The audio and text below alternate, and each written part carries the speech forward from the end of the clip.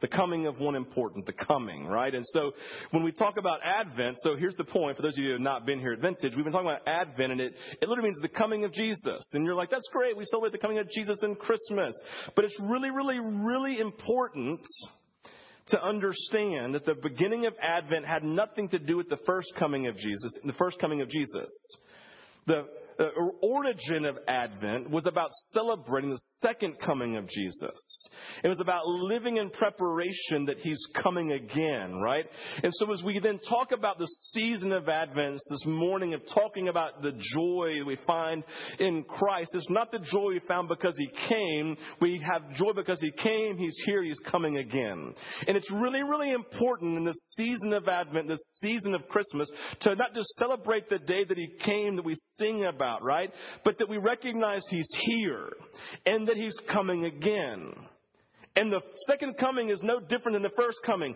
People were in great need of Jesus and longing to be with the Messiah. They wanted that, and we want that. We have it different. He's with us. But would you all agree that there is a deeper way of having Him with us that we're looking forward to? That we get to the day we sit with Him face to face, when all sin and all death immediately is gone because He's come back. We look forward to that day. And so Christmas is more about looking for the second coming of Christ than it is celebrating that He came as a baby. That's the season of Advent. We have the thrill of hope, don't we? The thrill of hope of Jesus. That He came, He is present, and He's coming again. It's this crazy dynamic that He's come, but not yet fully.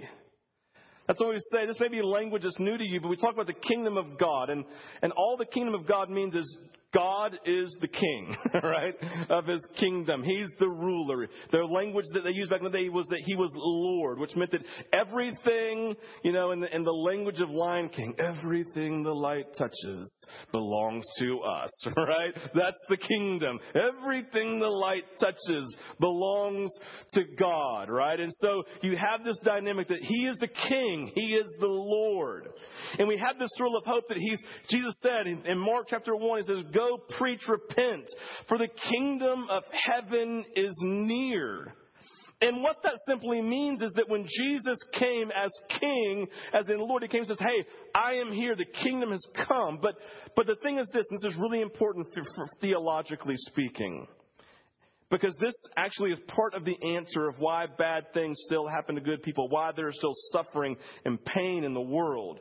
Jesus has come, but He has not yet come fully. And that's this dynamic piece that we live in a world where Jesus is present. He has saved you, right? He is moving in power, but we're still around sin. We're still around death. We're still around suffering, right? We've all experienced that. It's still happening. So what we say then, but the kingdom is it has come, but not yet fully. That's why we're looking for that's why we celebrate Advent. The thrill of hope that He's coming again, right?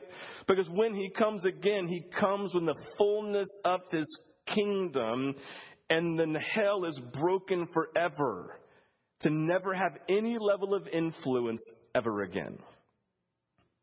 And so we live in a world where God is present, but He has not yet, with His kingdom, come fully. And so we still live. That's why we say we are pilgrims. Scripture says we are pilgrims and strangers living in a strange land. This is not our home. We look forward to something else. So as Christians, honestly, we should always feel a level of discomfort in this world because it's not our home. We wait with confidence, hoping, the thrill of hope that He's going to come again. This is what we talk about in Advent.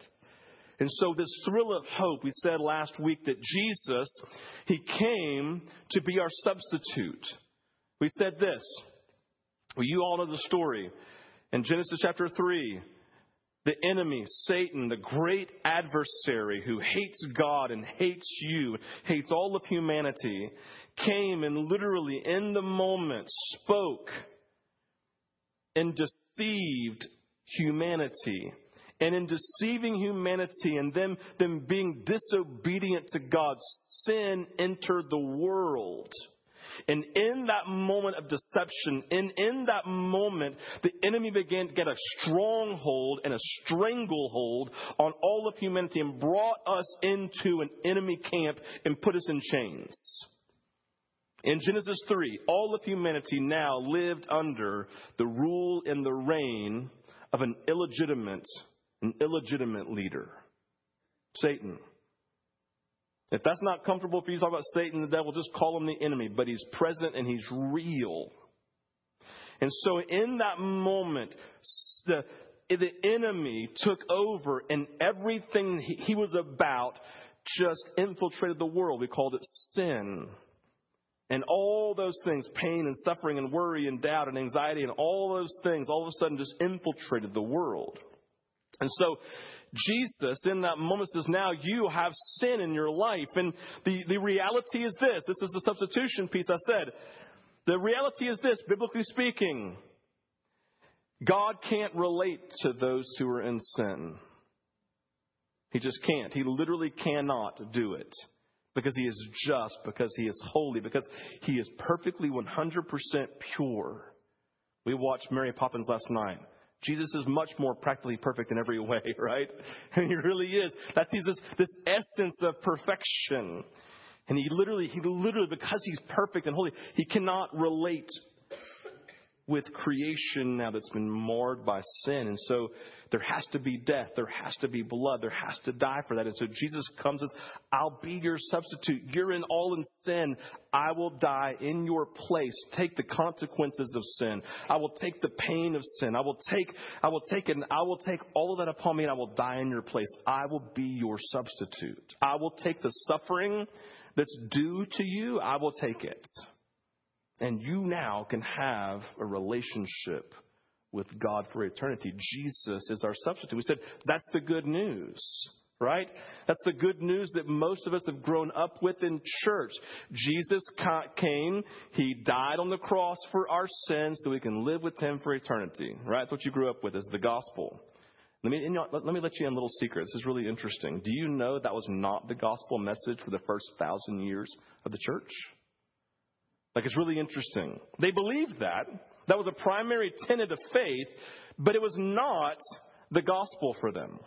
If you said, what's the gospel? What's the good news? You know what they would say? Jesus defeated Satan and gave us victory over him. That for the first 1,000 years, up until Anselm, the great church father and theologian who began to talk about Jesus, the suffering servant who took our place, for the first basically 1,000 to 1,100 years of the church, the gospel and the good news of Jesus was that of Jesus the victor, Christus victor. Christ has saved us by defeating Satan and setting us free and releasing us from chains of darkness. We see it in Hebrews chapter 2. This is the language of the good news that the church celebrated for the first 1,100 years, 1,000 years. It says, since the children have flesh and blood, he too shared in their humanity. All he's saying is Jesus became a man, okay? Jesus became a man so that by his death, he might break the power of him who holds the power of death, that is the devil, and free those who all their lives were held in slavery by their fear of death. And so it's interesting to me because what I see here is this. It's not that Jesus is just my substitute, although that is the gospel message. It is good news for us. But it's also that he then defeated Satan, crushed his head, and set us free. He didn't just say, hey, I declare I die in your place. He died in our place. And then all of a sudden, the enemy looks, sitting behind his gate, and he goes, oh, crap, here comes Jesus. Right? That's what he said. And all of a sudden, the gates broke down. Jesus came in and just began breaking chains. He probably just went freedom, and chains fell up. Is what he did to Paul, right? And Peter and Paul and Mary, I don't know, right? Peter and Paul in prison, right? Set them free, broke the chains. It was beautiful. He sets them free. So he substitutes, he comes and dies, and then he walks into the areas of darkness and sets us free and then leads us out in freedom. Christus Victor, Christ the victor, the redeemer, the savior, the one who went into hell and set you free. This is the good news. It is the thrill of hope. Think about, listen, just before we dive too far, think about, just for your personal life, think about all the broken places. Think about all the darkness. Think about all the issues that you face in relationships. Think about all the issues that you face, the things that you don't share with anyone, right? The things that happen like right here inside of your own mind, the darkness and the depravity that defines every single one of us, right? That we are afraid to go tell people because of all of this stuff. And Jesus says, yes, I saw it. I died for it. In fact, I went into hell and I set you free from it so that Satan could no longer have authority in your life. He watched Satan cower with no hope of defeating him as he came in. Jesus is the victor. The great promise of the Old Testament is found in Psalm 110, verse 1, right? We said hope. Listen, those who haven't been here, we said hope is always birthed out of a promise. Hope, this great confidence that God's going to move, is always birthed out of a promise from Scripture. And the promise of Psalm 110:1, it says this: the Lord says to my Lord, right? Father, Son, Holy Spirit, says, sit at my right hand until I make your enemies your footstool. In fact, you may not know this, but this verse, chapter 1 of Psalm 110, is one of the most quoted Old Testament scriptures found in the New Testament. Everybody loved this verse. Everybody quoted it. Everybody knew it. They knew the promise that a day was coming when the enemy would be defeated and made Jesus' footstool. They were looking forward to it. They couldn't wait for the promise. And so they began quoting it in the New Testament again and again and again and again and again because they knew it had happened. It was the good news. Jesus defeated Satan. Woohoo! This is Christmas. This is the thrill of hope, right? This is beautiful picture of the work of God through Jesus' death and resurrection. He was our substitute and he was victorious. This is the good news, the central celebration of the church for the first 1,000 to 1,100 years of our existence as the church. I love this. This is beautiful. It is huge. Listen, Satan and everything with which he had enslaved humanity had been defeated. Victory had been granted to the followers of Jesus, the illegitimate ruler who held humanity in misery, held us in sin, and bondage had been crushed. And so as we come and we celebrate Advent,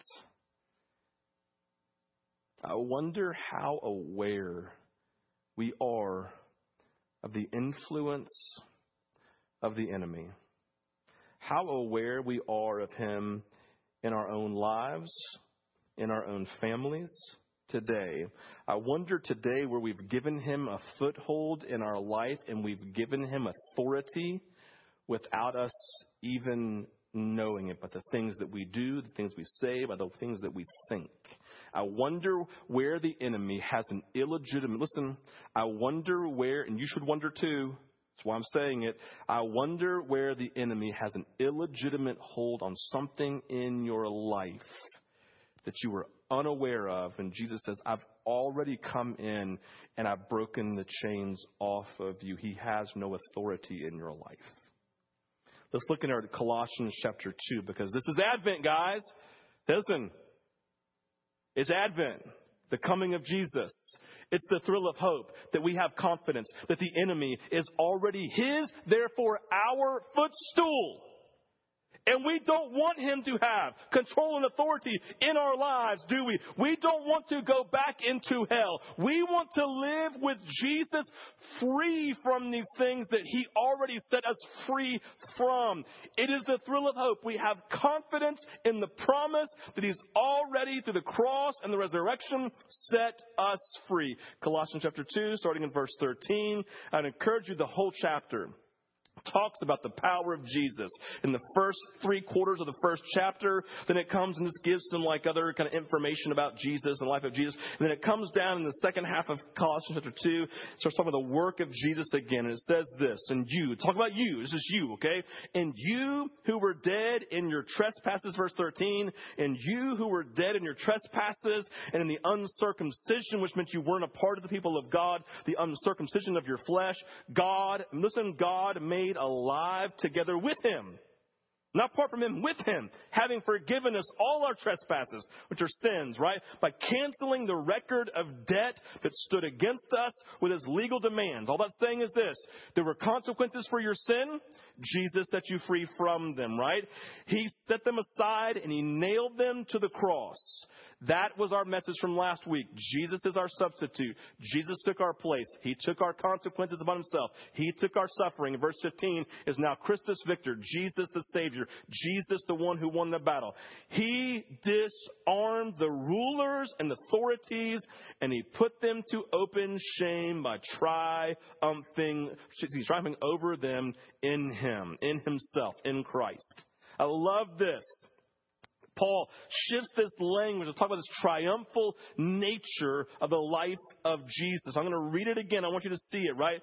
He disarmed the rulers and authorities. It's really important here to recognize. The only theologians, this is important, the only theologians who do not think that rulers and authorities meant demonic principalities are just simply those who don't believe in demons.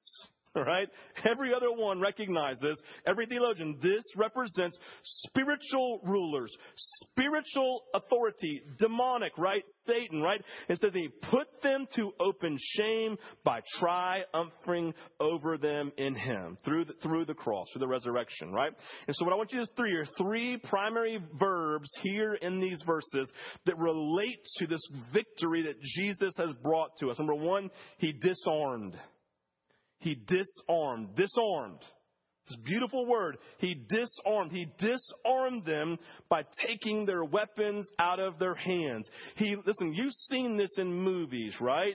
You see it where all of a sudden they're fighting, and all of a sudden they realize they're surrounded, so they drop their guns and they put their hands up in the air. Right? And what do? They come over and take all of their weapons and put them in a big pile. They disarm them. They take away their power to kill.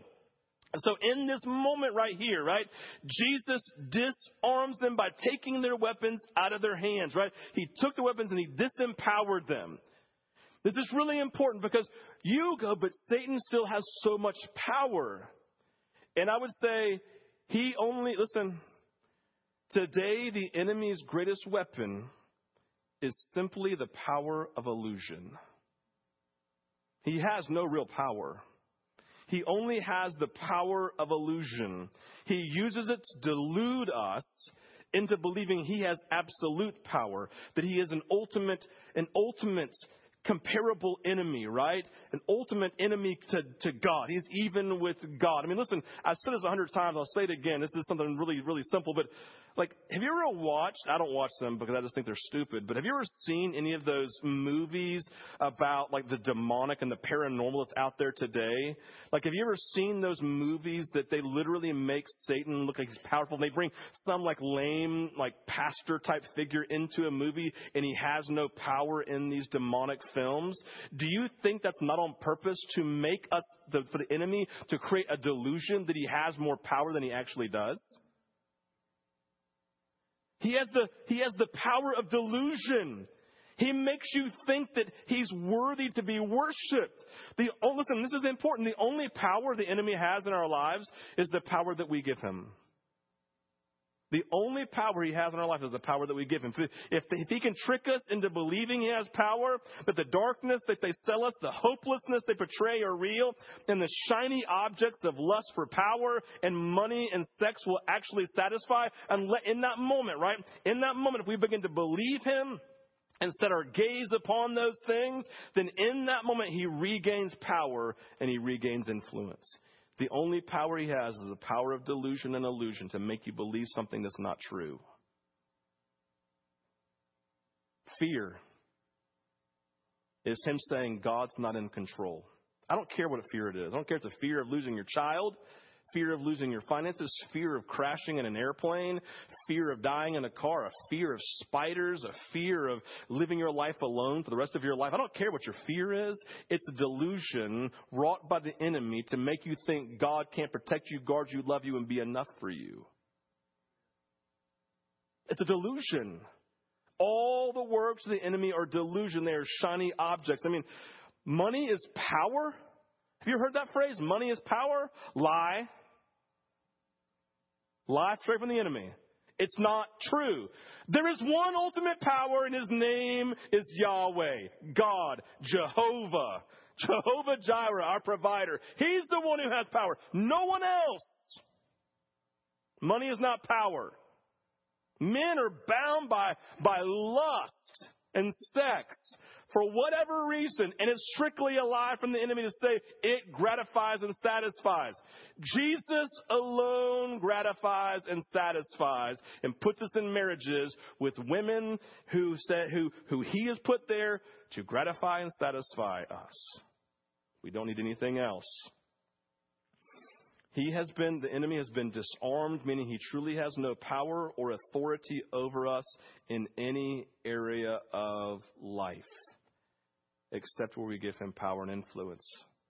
It's a thrill of hope, my friends, that Jesus came to set us free and to grant us victory so that those things would no longer have power and authority over our life, but the enemy stirs. He doesn't have power except what we give to him, right? He doesn't have authority in your life. He still has a level of power, but it's all in delusion and illusion. We have to live in that reality. Number 2, he made a public spectacle. Verse 15, made a public spectacle. We all understand this. We've seen it in movies, right? In ancient times, after a victory in war, there'd be a triumphal procession of the victorious general home from the wars, right? He'd be leading his captives, and he would have like this train of the spoils of war, the procession behind him in the streets. And everyone goes, celebrate, woo, woo, this is what we have right here, right? This is what Jesus has done. He literally has made a public spectacle. He comes with the cross and the resurrection and says, do you see what I just did? I just walked into the camp.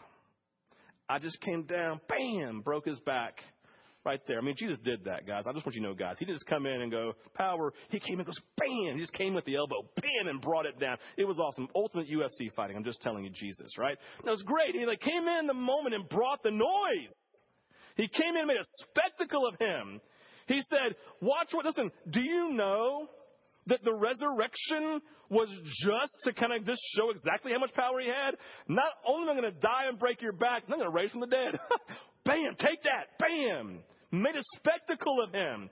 And Jesus, in that moment that exposes the works of the enemy, he exposes the lies. He exposes the effects of the enemy. He reveals his own power and authority over them and says, you don't have, listen, I'm exposing them so you don't be bound by them ever again. Jesus is the victor. And the third thing we see, it says he triumphed over. I mean, I love that. He triumphed over. Jesus came in the moment and he triumphed. He had victory in the moment. It wasn't like he triumphed in his own mind. No, he literally triumphed over the enemy. He did this. Listen, this is important. This is really important for us, especially as it relates to us defining where we find our own power and how we even define power. He didn't, in the moment, right? He did not express power or triumph by beating the enemy at his own game, resorting to brute force or a stunning display of power. He didn't wage a direct or a violent or frontal attack on the enemy. He overcame with power, but not power in the way we think. He expressed power through obedience to the Father. He expressed power through the act of forgiveness. Father, forgive them. They do not know what they do. Power. He expressed power through his own meekness. Meekness is an interesting word that you don't necessarily use all the time because it just sounds strange, right? But meekness does not equal weakness. Meekness is Jesus, God, coming as an infant, then as a toddler, then an adolescent, going through puberty, then being an awkward teenager, right? And then becoming a man. See, meekness is power that I restrain for the purpose of salvation for someone else. That's meekness. I have all the power in the world, but I'm going to restrain, I'm going to hold it back for the purpose of suffering so that others may simply live. Do you see that, right? Jesus comes and he suffers. He expresses his suffering love. Every act of Jesus exhibited in the lives of those he ministered to, whether it was healing, deliverance, the feeding of the hungry, the clothing of the naked, the calming of the storm, had a unique purpose. It was to wage war against the enemy and win the battle. This is the interesting thing about power. There is no way to express power than the way that Jesus expressed it. And that's really important. The only way, biblically speaking, that we can wage war in a Jesus style is if we do it like him, through humility, through acts of service, through meekness, through suffering on behalf of others, through loving God with all of our heart, soul, and mind, by loving our neighbor as we love ourselves, which means with everything in us, right? Jesus triumphed. God made his enemy his footstool through obedience, through sacrifice, through service, and through sacrificial love, through suffering, through giving the best of himself on behalf of others. If we want to begin to see the power in our lives, and we do it in the way of Jesus. This is a thrill of hope that he triumphed over in this beautiful way. So the result of Jesus' victory leads us to three primary responses. Number one is confidence. We have confidence. Because we know Jesus has triumphed over the enemy, we must live like it. We must live with its reality truly awakened in us. We cannot back down from it. We can't think any other way. We can't live under the illusion of the enemy that God has not had power in our lives. We can't live in this illusion that fear, anxiety, worry, right? These things of power, of lust, right? Of the power of wealth. These things do not satisfy. These are not ultimate things. Jesus ultimately is the great victor. Everything is found in him. We must live with that confidence. The enemy has been defeated. The enemy has been defeated, and we have to awaken ourselves and ask God to awaken us to that confidence. A real practical way of looking at this, confidence leads us to worship. And so I would ask you this question. Would you say your life is marked more by complaining or more by worship? This is a test for your life of whether or not you live in the confidence of Jesus being Lord and Savior. He says, enter my courts with thanksgiving and praise and offer your requests before the Lord. He's like saying, hey, listen, you come first in the confidence of knowing that I'm Lord and I'm Savior and I'm King over all things, that you can come and worship because you see that I have everything under control. Complaining does not have to define your life. Does worship or complaining define you? It is a prime marker of where you are in the context of your confidence in Jesus Christ as Savior. The second thing we need to have then, and this leads us to it, is concern. A response for us is concern. Have we bought into the value system of the enemy? Are we overly impressed with traits attributed to him? Are we enamored by wealth, by power and prestige and size and social prominence and political clout, right? Do we live in a place of celebration or praise or complaint? These things I named are opposed to Christ. We have to live with our eyes awakened with concern. God, I don't want to be bound. Am I even aware of the illusion of the enemy selling me? God, have I believed a lie and didn't even know it? I can't, listen, this morning my prayer was very simple. God, I can't literally go around every single person and name their illusion. But I'm telling you, every single one of you have an illusion the enemy is selling you today. Every single one of you. Me included. Every single one of us. All right? And we're going to live aware of that. God, I pray that you would awaken me to the illusion, these things that the enemy is selling me. Listen, one of the great lies of our culture is appearance and looks.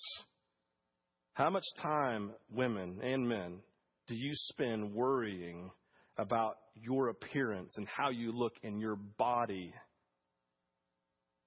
God defeated that fear. God defeated that lie of the enemy, making you focus on yourself rather than on the beauty found in Christ. It's an illusion. It's not. Listen, you say, well, this is part of our culture. Bull honky. You are part of a biblical culture of Jesus first, who sets you free from everything related to hell, that makes you focus on yourself and think less of you than Jesus thinks of you. If you think of yourself less than Jesus thinks of you, then you have believed an illusion and a lie straight from the pit of hell. And he has you in chains in that area, and you are literally hindered from the movement of God in that area of your life, and you have bowed down to it. We should be concerned. That's a response. And the third response is concentration. Concentration.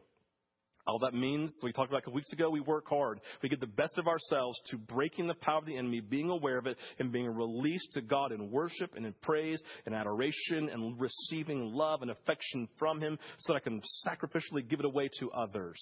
I'm diligent. I'm concentrated. We must be the church, living as salt and light, not susceptible to being seduced by the enemy or the values of the enemy.